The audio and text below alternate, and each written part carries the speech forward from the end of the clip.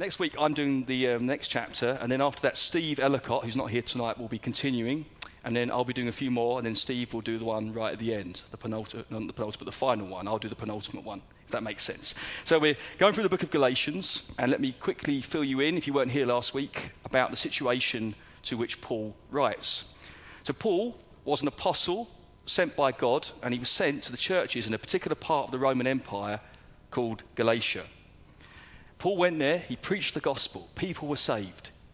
He started churches, he set them on the right path, he gave them the true gospel of Jesus Christ, he taught them, he worked with them, and then, as he always did, he went on his way to preach to other places where the gospel was not yet known. But in Paul's absence, he heard a troubling report about some people that had come in and preached a perverted version of the gospel. And what they were basically saying was that you had to be circumcised and obey lots of Jewish customs and traditions which came from the ceremonial law that was given to the Jewish people to mark them out as the holy people of God. So these Christians had accepted the word of God. They believed in Jesus Christ. They believed that they were saved through faith by grace, or by grace through faith. Both are true. And yet these men had come in. They'd wheedled their way into the church with all their corruption, their clever words, their pious living, and they came in and said, well, actually, that's not enough. You need to be circumcised. You need to obey special days, and you need to kind of observe other kind of food laws and all these kinds of things. Basically, you need to become Jewish before you can become true, genuine Christians. Paul was, to say the least, he was concerned about this. He was troubled, he was angry, and last week we looked at what he said to these people. He said, if anyone preaches a different gospel, let him be cursed, let him be anathema. Paul was that zealous for the true gospel of Jesus Christ. He knew this was a works-based gospel. Something was taking away from the grace of God and saying you have to earn and contribute towards your salvation. And Paul was having none of it. This week we read something slightly different. We read Paul talking about his experiences before he became a Christian and an apostle, and after he became a Christian and an apostle. And he goes into lots of detail. You might be sitting here tonight thinking, why on earth do we need to know about all this? Why do we need to have a kind of exhaustive biographical account of Paul's conversion and what he did afterwards, where he went and the people that he spoke to? What relevance does this have to us? Well, let me just set the context a little bit. So Paul, these opponents, these men who came in, let's call them the circumcision group, who are polluting the church with their false teaching. They were saying that Paul was a fake, that he wasn't a real apostle. So we all know about the 12 apostles in Jerusalem. We know who they are. They were commissioned by the Lord Jesus Christ. They saw him, they lived with him for 3 years, they heard his teaching. But who is this Paul? Is he a fake? So do you remember last week I talked about this idea of being a fake policeman or a fake doctor, dressing up and being an imposter, pretending to be something you're not qualified to do, something you're not commissioned to do. People were saying this about Paul. They were saying this Paul, he's just an imposter, a self-appointed apostle. You know what? And this Paul is so concerned about getting converts, he's willing to kind of compromise the gospel, the demands of the law, to make it easy for everyone to be saved. So actually, you do need to be circumcised to be a Christian. And Paul is leading you down the garden path by saying, no, you don't. It's actually very easy. You just have to believe in Jesus Christ. Well, they're saying that's not a true gospel. You need to actually do these works as well. Listen to us. We know what's best for you. This Paul, we don't even know where he's come from. He's picked up this kind of second-hand gospel. He's mangled it. He teaches easy believism. We have the true gospel. So they kind of set up this conflict for the Galatian Christians. Young Christians, a bit naive, not very educated, and not very well-versed in Scripture. And Paul sets up, these Judaizers, this circumcision group, set up this kind of conflict between the two. Paul, with his easy believism gospel, which is salvation by faith in Jesus Christ, or their version of the gospel, which is no good news at all, according to Paul, which is a matter of works and obeying the law. So you can imagine the sort of confusion and distress which was caused in these churches. These young Christians had no idea whom to believe. Should they listen to Paul, the man who taught them the gospel and had worked so hard with them and had loved them? Or should they listen to these new people coming in with this very plausible message, very subtle, very dangerous, still believing in Jesus Christ and yet twisting it by adding some element which was not in Paul's gospel? Who should they believe? And it appears that some of them, if they hadn't already been circumcised, they were considering having it. And you can imagine that's probably not a very, very pleasant prospect. But they wanted to sincerely please the Lord. They wanted to be right with the Lord. They'd enjoyed so much grace and joy, knowing their sins were forgiven by faith in Jesus Christ. And yet suddenly these people had come and put a spanner in the works. They were saying, actually, you thought you were saved, but you were wrong. Paul's hoodwinked you, and you need to go through these rituals and these law-keeping demands. Paul was not happy about this. Paul wanted to nip this in the bud. He wanted to put a stop to this. But, Paul could have just said, well, don't listen to them, listen to me. And they had a choice, a dilemma. Who do we believe, Paul or these circumcision people? So how does Paul deal with this? Well, this week we're going to look at how he deals with it. He assembles an enormous amount of plausible, credible evidence to show that he is an apostle, a true apostle, no less than the 12 which these other men idolized and put on a pedestal. He said, I am a true apostle. I'm sent by God. I've been given a message. And this message is the true gospel that Christ gave me for his church and for the Gentiles. And this is why you should believe me. And he talks about his testimony. He talks about his credentials. So this is here today. We're reading about a crucial battle for hearts and minds of genuine Christian people who have been led astray. And Paul knows there's still a chance to bring them back. It's not too late. He's contending for these people. And how we should contend for people who are going astray. It's not too late. We can pray for them. We can reach out. We can bring the word of God, and we can hope and pray the Lord will bring them back to the true gospel. We should contend for people as well. So Paul takes great pains to show that he was called by Christ and given this gospel. Now, if you remember last week, chapter 1, verse 1, Paul says this, Paul, an apostle, sent not from men nor by man, but by Jesus Christ and God the Father. So, in a sense, this section we're reading today, Paul is elaborating on this verse we read last week. Now, I want you to look at verse 11. I want you to know, brothers, that the gospel I preach to you is not something that man made up. I did not receive it from any man, nor was I taught it. Rather, I received it by revelation from Jesus Christ. This is the first piece of evidence that Paul gives the Galatian churches about his apostleship and about his calling. Paul says very clearly, I did not pick up this message by tradition. I did not pick up this message from the other apostles. I did not pick up this message from any other man or from any other person. And I'm certainly not self-appointed. No, he says, I received it by revelation from Jesus Christ. We know what happened, don't we? When Paul was on that Damascus road, the Lord revealed himself. He completely turned around Paul's life. Paul was going in one direction, literally and metaphorically, and the Lord turned him round. Actually, we went in the same direction. He went to Damascus, but he went as a changed man, a gospel man, an apostle, a preacher of the Lord Jesus Christ, not a persecutor of the church. And Paul, in this chapter, in this section, he's pointing out evidence to show that he had no contact with the Jerusalem apostles before this time. And yet he appears out of nowhere and he has a message, a gospel, which is exactly the same as the Jerusalem apostles had and were preaching. Paul says, this did not come from any man. I received this by revelation. Now, either Paul is lying, in fact, perhaps he did have some kind of encounter with a man who told him the gospel. Either that, or he's had a very, very profound experience of God. That's the first piece of evidence. Where on earth did Paul's gospel come from? If he had no contact with the other apostles or Christians in general, the only contact he had with Christians was persecuting them, hounding them from place to place. Where on earth did this gospel come from? That's the first thing that he appeals to. Now, many people in the world claim that they've heard from God and they've been commissioned by God. You don't have to look far to find deluded people who believe that God has given them a special commission and a special message to preach to people. How do we know Paul is not just another kind of deluded maniac who's just kind of believes he's heard from God? You know, he's had some kind of nightmare or some kind of vision which comes from somewhere else. Well, look at verse 13. You have heard of my previous way of life in Judaism, how intensely I persecuted the church of God and tried to destroy it. I was advancing in Judaism beyond many Jews of my own age and was extremely zealous for the traditions of my fathers.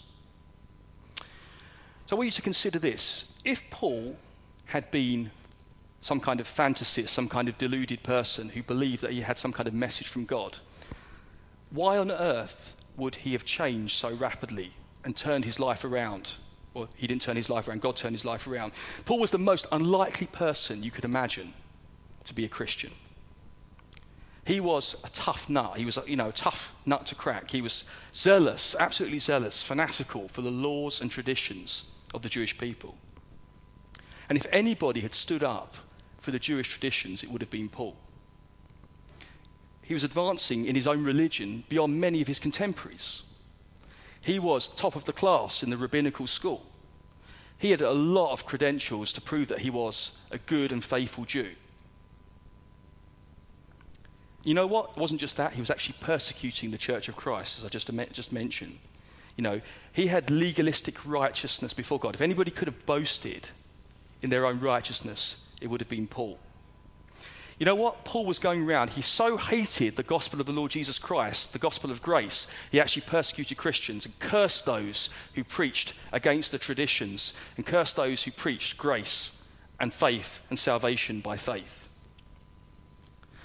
So Paul wasn't listening to Christians. He wasn't debating with Christians. He hadn't met somebody in the marketplace who said to him, Paul, have this tract and read it and go away and consider the claims of Christ. Paul wasn't interested. He wasn't a genuine seeker. He was absolutely 100% opposed to the gospel of Jesus Christ. He regarded Jesus as a heretic and his disciples as fools. And he wanted to stamp out this new way of Christianity, faith in Jesus Christ. Question for you today. Could Paul have changed himself? Could Paul have found it in himself to kind of change his views about the Lord Jesus? Could Paul have found it in himself the strength to discard all the Jewish traditions that he'd been brought up with, that he was so zealous for? I want to put it to you that Paul could not have saved himself from that mess. He was so enveloped in this fog of self-righteousness and legalism that nothing less than the mighty and profound work of Jesus Christ could have delivered him and made him into the man that he was subsequently. Paul gave up his comfortable and prestigious Jewish life to be a persecuted man who crossed the seas and the lands of the Roman Empire to preach the gospel and suffered so much. Paul was a man saved and chosen by the grace of God. I was talking to some people recently about why people are saved. And someone said to me, well, God sees what's in the heart of a person. He sees that person is basically a good person and means well, and he saves people like that.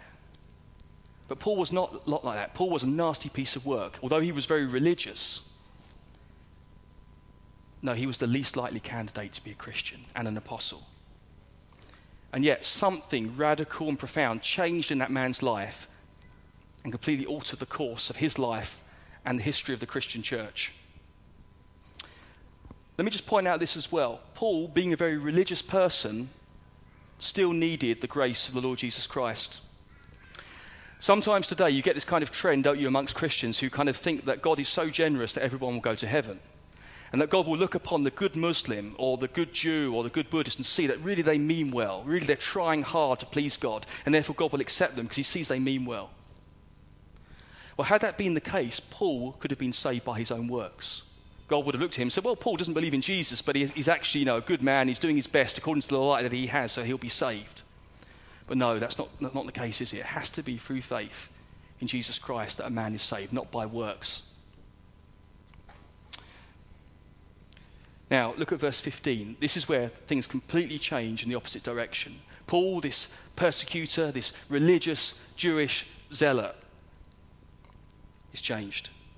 When God, verse 15, who set me apart from birth and called me by his grace, was pleased to reveal his Son in me so that I might preach him among the Gentiles, I did not consult any man. I want you to note here that God is sovereign.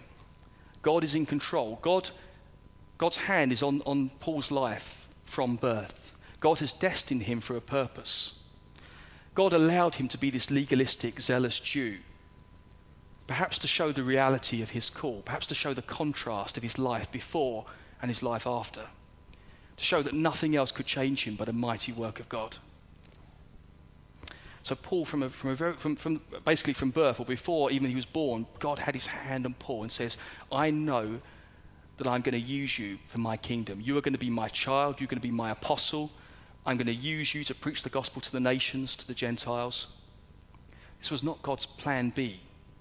This was the fulfillment of the promises to Abraham that God made, that all the Gentiles, all the nations of the earth will be blessed through him. At that moment, when Paul met Jesus, he abandoned any trust in the Jewish law. All that went out of the window in an instant. All his learning, all his efforts, all his legalistic righteousness was swept aside just like that. Put his trust in the Lord Jesus. He realized that could not save him. It became worthless. And he saw Judaism as a kind of stagnant backwater. You know, once I was on the Norfolk Broads on holiday, and we went on a rowing boat, my brothers and I went down this kind of little backwater that came off the main river. And after a while, it got narrower and narrower. The trees crept in on either side, and it just ended and petered out, and it was kind of a muddy swamp. That's what Judaism became. That's what I think Judaism still is today. It's very, very tragic and sad when you see Jewish people, dear people, who are still zealous for the law and their traditions, thinking somehow they can be saved by that. It doesn't lead anywhere. Paul abandoned his Judaism. He already was referring to it as a different religion. You know, he talks about my previous way of life in Judaism. That was gone. That was finished. He was still ethnically Jewish, but he put that all aside because he believed in the Lord Jesus Christ and his work on the cross. I want you to notice also that Paul, when he met the Lord Jesus, he was completely transformed by that encounter. You meet professing Christians today who seem to be kind of stuck in a kind of halfway house, one foot in the church, one foot in the world, claiming to have had some kind of encounter with Jesus and yet still kind of stuck in that place. And you think, we're all perhaps guilty of that, aren't we? Paul, when he met the Lord Jesus, was radically, profoundly, deeply, utterly changed by that encounter. And he was convinced this was true. How else would he have abandoned all his prestigious life and his comfortable life in Judaism? How else would he have gone preaching this gospel across the world? Paul was, in effect, a no-hoper for the gospel. I say that, you know what I mean. If you look to him, you say, there's no way that man is ever going to become a Christian. And yet the Lord saved him just like that. I want to encourage us to keep praying for people that we regard as no-hopers. I'm sure each person here knows somebody who's a no-hoper, somebody that's so hard, so opposed to the things of God, so blinded by self-righteousness. Keep praying for people like that. We don't know whether God has plans to save them, but we should pray that God might do that. Wouldn't it be wonderful if I saw my Muslim friend, acquaintance, standing here one day, going down to that water, being baptized? God could do that just like that if he willed. What a trophy of grace that would be, and how precious that would be. But you know what? There are no hard cases and no easy cases. Everyone's a hard case. There's not a single person who's not a Christian who is an easy case. There are people that God is working in, drawing to himself. And there are others who seem to be more hard. But you know what? God can save any of them by his miraculous power. Keep praying.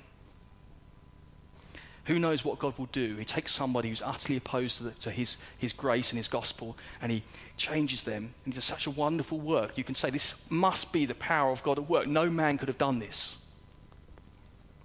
People would have looked at Paul and said, no man could have changed him. No plausible argument. No, Paul, you could have preached and preached and preached till the cows came home. Paul would not have been convinced unless the Lord had done a work in him. And the Lord did that work. Verse 16, to reveal his son in me so that I might preach him among the Gentiles. Paul would never have darkened the door of Gentile places. When he was born in Tarsus, there were plenty of Gentiles there, but he was such a zealous Jew, he believed they were the chosen people of God, and all else were goyim, what do they call it? People outside the covenant, excluded, untouchable people you didn't have anything to do with if you were a good Jew. And yet, God in his grace took that man, fanatical Jew, and sent him particularly with a calling to the Gentiles to preach the gospel in places where it had not been preached before. This was not God's plan B. God always intended to do this. Right from ancient times, from the Old Testament, God's plan was that the gospel would encompass the whole world and anyone who believed from every tongue, tribe and nation. This is the piece of evidence of Paul. Do you really think that Paul could have changed himself? Do you think he could have been changed by some mere human argument? By someone persuading him to be a false apostle? Verse 17. Let's read the end of 16. I did not consult any man, nor did I go to Jerusalem to see those who were apostles before I was, but I went immediately into Arabia and later returned to Damascus.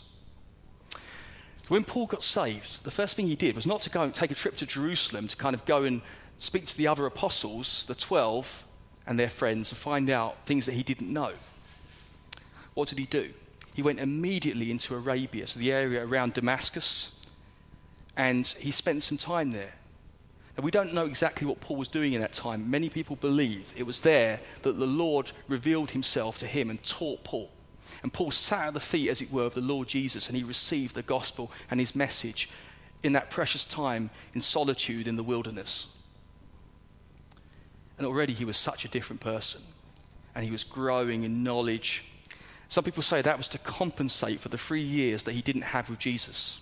So all the other apostles were with Jesus for those 3 years. They were learning every day from him, seeing his miracles. Paul didn't have that. But he had 3 years in the desert, and the Lord was teaching him during that time, and how precious that was.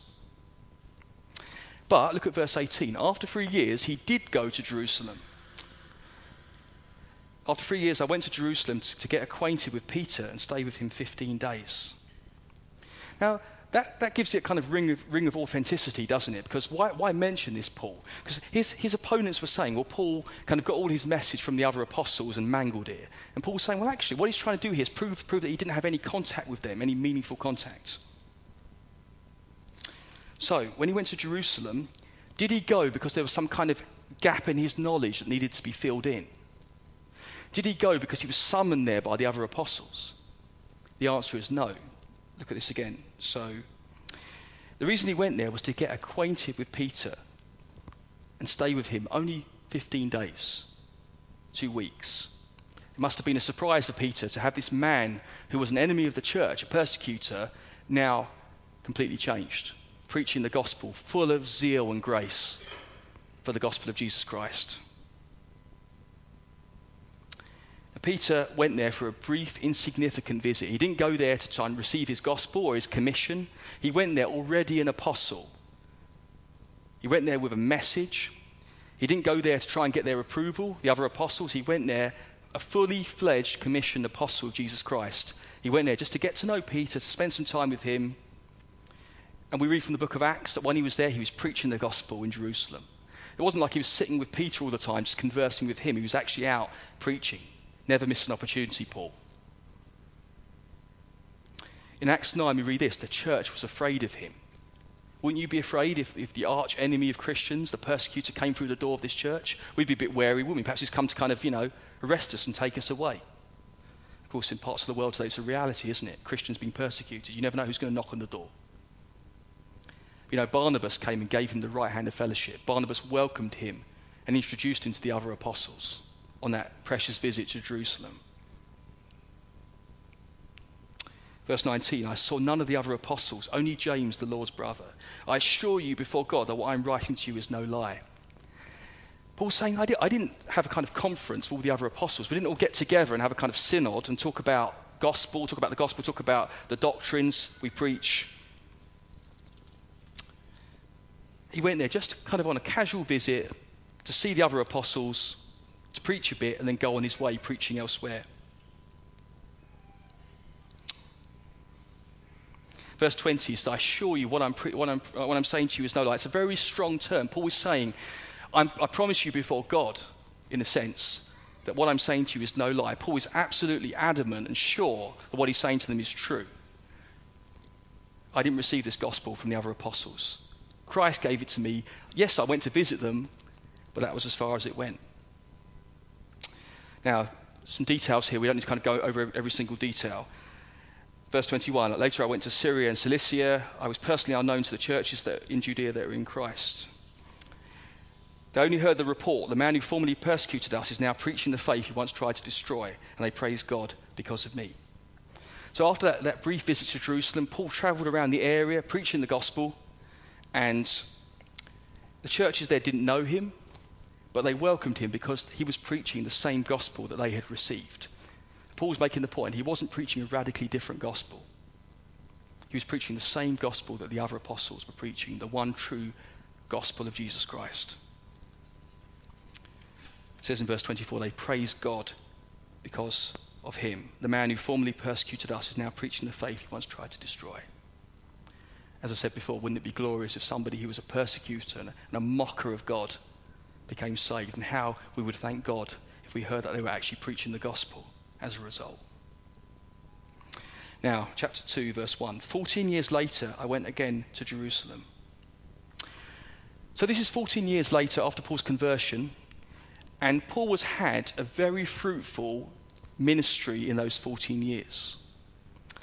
You can do a lot of things in 14 years, and a lot can happen. And Paul, only after this length of time, he goes back to Jerusalem once again. Once again, was he called there because the other apostles were concerned about him and the gospel he preached? No, look here, it says he went as a result of a revelation. This was a work of God. God called Paul back to Jerusalem.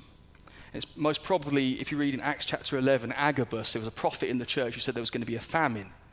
And Agabus predicted this and said, well, actually, this is going to affect the whole Roman world. And Paul and Barnabas, he picked up Barnabas by this time, a Jewish man, they went to Jerusalem from Antioch, where they were, to take famine relief to the poor Jewish Christians in Jerusalem. We can't be absolutely certain, but that's probably the occasion we're talking about. Now, look at verse 2. I set before them the gospel that I preach among the Gentiles, but I did this privately to those who seemed to be leaders, for fear that I was running or had run my race in vain. While Paul was in Jerusalem, bringing this famine relief probably, he went to the leaders of the church in Jerusalem, and he set before them the gospel that he preached among the Gentiles. It's just a very strange thing. He says, for fear that I was running or had run my race in vain. Does that mean that Paul was having doubts about his gospel? Does that mean that he was having doubts about his calling? Saying, actually, I've perhaps been wasting all these years by preaching something wrong. Well, that's not the case. The reason he was going to these apostles was for the purpose of accountability and unity. His enemies were following him everywhere. These Judaizers, these circumcision people, following him everywhere, undoing the good work that he was doing, or trying to undo it. They were undermining his authority. They were undermining his message. They were claiming he was inferior to the other apostles, and that he was not a true apostle. And Paul was using this occasion to shut these people up and destroy their efforts by seeking unity with the other apostles. Now, in verse 3, not even Titus, who was with me, was compelled to be circumcised, even though he was a Greek. Where does this come from about Titus? Well, Titus, being a Greek, would have been a pagan and unclean to the Jewish people. And Paul brings Titus along with him as a test case. He wants to see whether the other apostles will accept Titus just as he is, not circumcised, or will they say, no, you cannot come and be part of us because you haven't been circumcised. You need to take this step. Would they take a bold stance on this issue? Or would they be soft to try and avoid controversy amongst the Jews? If they did not strongly endorse this, there could be a potential rift between the Jewish church and the Gentile church. What do I mean? Imagine if Paul had taken Titus to see these apostles, and they had rejected him and said, no, you cannot come back until you're circumcised, and you start to obey the law of Moses. Paul would not have accepted this because he believed strongly that he was called to preach salvation by faith in Jesus Christ alone, by grace. So Paul would have gone on his way, and there would have been a rift between the apostles, a disagreement between the 12 original apostles and Paul, the apostle called by God. So this was a very, very tense moment. Titus waiting at the door. You know, like, I remember once I did some minor misdemeanor at school and was called to the head teacher's office and was waiting there to be hauled over the coals by the head teacher. She actually gave me a cup of tea and a biscuit and a little chat. But, you know, the nervousness, your heart's pumping. You can imagine Paul and Titus waiting outside the door to see Peter and the others. Something very significant is happening here in the Christian church.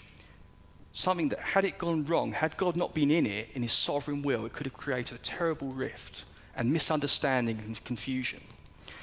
Had the other apostles rejected Titus to say, no, you need to be circumcised, mate, otherwise you can't come in.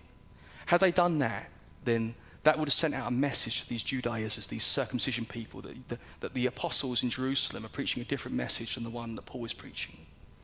And that would have given them ammunition when Paul was preaching this free grace gospel. They said, well, look, at Peter and the others didn't accept Titus. They must believe also that you must be circumcised. So can you see here what's going on? There's a very, very important test case. Paul wants to be sure, he wants to be convinced that the other apostles are going to welcome Titus and with him the message of grace to the Gentiles, not works. Praise God. Those godly men accepted Titus, did not compel him to be circumcised. And thus, in that one moment, they proved the unity of the church. They said there's one message that Paul preaches and one message that we preach, and it's the same message. The gospel of Jesus Christ, salvation by faith. Paul talks in verse 4 about some false brothers that infiltrated the church. He doesn't call them misguided people. He doesn't say, well, they're genuine brothers but misguided. He calls them false brothers, charlatans, deceivers. And Paul is absolutely black and white when it comes to these people. Paul doesn't mince his words, and he doesn't try to be overly charitable. I mean, he is charitable, but he's very, very clear. These are false brothers. They've wheedled their way in, and they're causing trouble. They are undoing the good work of the gospel, and they are a nuisance, and they need to be stopped. And he says, we do not give in to them for a moment so that the truth of the gospel might remain with you. He doesn't falter. He doesn't hesitate. He calls a spade and says, these men, these false brothers are deceiving. We're not going to give in to them for a moment for the sake of the truth of the gospel. Paul loves that phrase, truth of the gospel. So do I. Now, where are we? Verse 6. Just a little aside, I don't know whether I should mention this or not really, but sometimes this chapter can seem a bit strange the way Paul refers to the other apostles. So look in verse 6. As for those who seem to be important, whatever they were makes no difference to me. God does not judge by external appearances. Those men added nothing to my message. But when Paul talks about these men, these men who appear to be important, he's not speaking disrespectfully, as it might appear, about these men that seem to be important. You need to remember that the Judaizers, the circumcision group, was trying to set Paul against the other apostles and say, these are the holy super apostles, these are the real apostles, these are the genuine ones. And they kind of almost idolize them, almost bow down and worship them. Paul is saying, I'm not the least bit inferior to these men. I'm just as much an apostle as they are, and you need to respect me and esteem me just as you do these men. I'm no less than them. That was just a little. I could talk more about that, but time is getting on. Tempus fugit. Those men added nothing to my message. Those godly men, those Jerusalem apostles did not say to Paul, actually, Paul, you've got something wrong. You've missed something out. You haven't got a complete gospel message. You need to add circumcision to the mix, or you need to add some other element of the law. They didn't say anything. They added nothing at all to his message. And why not? Because there was nothing to add. Because his message was the same message as their message. Verse 7. On the contrary, they saw that I had been entrusted with the task of preaching the gospel to the Gentiles. And I mentioned this earlier, didn't I? How ironic it was, in a gloriously kind of ironic way, that Paul, this religious Jew, was called with a particular calling to go and reach the lost Gentile people of the Roman Empire. Paul wasn't going to try to convert these men to a kind of form of Judaism. He was preaching the same gospel for Jews and Gentiles. The same gospel. Faith in Jesus Christ. Now, I'm not going to labour too much on this, but in verse 8, For God, who was at work in the ministry of Peter as an apostle to the Jews, was also at work in my ministry as an apostle to the Gentiles. It was very clear to everyone that God was working in both their ministries. But there was a division of labour. There was a sense of a different calling, one gospel, but one was called with a particular emphasis, a particular task to reach the Jews, and the other with a particular task to reach the Gentiles. But they believed the same gospel. They had absolute unity when it came to that. These apostles, the other apostles, saw the fruit in Paul's life. They saw the way that God had used him. They saw the evidence of a changed life, and they saw his zeal for Jesus Christ. It's kind of like, I suppose, a strategic division of labour. One would go that way, one would go that way, but they went with absolute unity. Verse 9, James, Peter and John, those reputed to be pillars. There you go again, that's the same kind of thing. Those reputed to be pillars. He's talking about, I was going to make a joke about pillars here. Pillars, something that you have on the end of your bed to sleep on, but couldn't resist it. Those men who were reputed to be pillars, those ones who were kind of idolised by these Judaizers, those ones that they kind of set up as high and mighty, these are the proper apostles, we're going to listen to them. You know what? These men preach circumcision. Well, actually, no, they don't preach circumcision. You got that wrong. They preach grace. You know what they did? They gave Paul the right hand of fellowship, stuck out a hand and said, yes, brother, we affirm you, we affirm your ministry, we affirm your calling, we believe you're sent by Jesus Christ, we believe you're an apostle, and we believe you have the true gospel. They gave him the right hand of fellowship. They agreed that we should go to the Gentiles and they to the Jews. So different callings, different places, different tasks, same gospel. All they ask is that they remembered the poor, which was the very reason they came to Jerusalem in the first place. I want you to remember, brothers and sisters, that when we have true biblical doctrine, we have the true gospel, the result is always compassion and concern, particularly for other brothers and sisters in Christ, but also for the wider world. Love and concern for the poor. Very practical outworking of this. Conclusions. People attacked Paul. They attacked his ministry. They attacked his person. They attacked his message. And people still do. It's almost certain that you'll hear somebody in your life who attacks Paul and says that Paul is not a genuine representative of Christianity. Now, you find churches today where people say Paul was wrong about certain issues. I've met Christians who said to me, I believe Paul was wrong about that issue, about the role of women or about homosexuality. I don't really know how these people kind of choose what they believe. Like this, I believe this bit, I don't believe that bit. Well, that completely undermines anything that Paul says.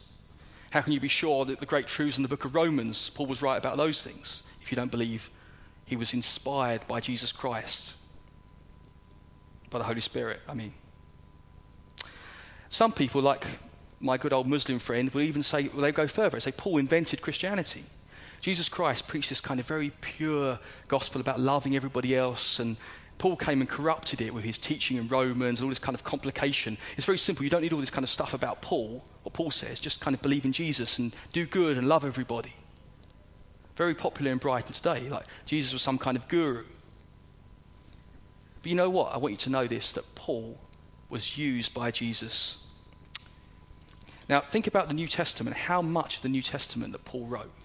How many precious truths do we know because of the writings and the ministry of Paul? If we can't trust Paul, we cannot believe his testimony, we cannot believe his calling, how do we know we can trust any of that stuff? Perhaps these people are right. Perhaps the Muslim is right, that Paul was just some kind of joker who came along and invented the religion of Christianity and corrupted the pure message of Christ. Now, there's this verse from John's Gospel. Jesus says this to his disciples, I have much more to say to you, more than you can now bear. When he, the Spirit of truth, comes, he will guide you into all the truth. He will not speak on his own.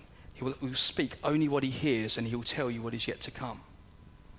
My question for us tonight is that do we believe that Paul and the other apostles who wrote so much of the New Testament, do we believe that they were the fulfillment of these words of Jesus? That Jesus, he knew there was too much to teach the people, the disciples at that time, and he planned in advance that more would be taught through these men, which had his authority 100% stamped upon it. Paul has given us a shed load of evidence for his calling. It's very credible. Where did he get this message from? What would make a man like that turn around? I believe this is historically credible, historically true. We can trust Paul. We can look at this evidence and say, this makes sense. I believe this. Why was his message approved by the other apostles if he was barking up the wrong tree? What changed him so dramatically? What made him so fearless and effective? Men will not travel over land and sea, generally speaking, and be willing to risk their lives for something they know to be false. And Paul did that. I want you to be confident in the Bible, in this Reformation year, that you believe every word of this book is from God. And what Jesus Christ was saying through Paul is just as important and just as authoritative as what Jesus himself said. You know, I know a man who has a red letter Bible. You know, this red letter, the words of Christ in red. I don't know where this idea comes from, because every letter of this book is from Jesus Christ, inspired by the Holy Spirit. What Paul wrote is just as authoritative as what Jesus said. That's what I believe. I mean, you could just look at the teachings of Jesus and prove the gospel just from them. But if you want more, look at Paul, how he expounds these great truths and gives us much more that God has for us. Every word of this is the absolute standard of our behavior, our conduct, our life as Christians. We can trust Paul. And just in conclusion as well, to remind you, there's only one gospel. The same gospel for Jews and for Gentiles. People are saying, well, Paul has a different gospel for the Jews and a different gospel for the Gentiles. There's one gospel for every race, language, culture, type of person. Just one gospel. And that Jerusalem meeting sealed that forever. There's not a different gospel, a different way. There's one way, and that is Jesus Christ. The only way to rescue us from this present evil age. When somebody asks you or me, as that Philippian jailer did, what shall I do to be saved? And may we, brothers and sisters, hear that cry more and more often.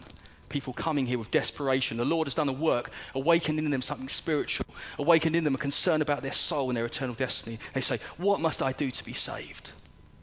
What did Paul say that time to the Philippian jailer? He said, believe in the Lord Jesus Christ and you will be saved.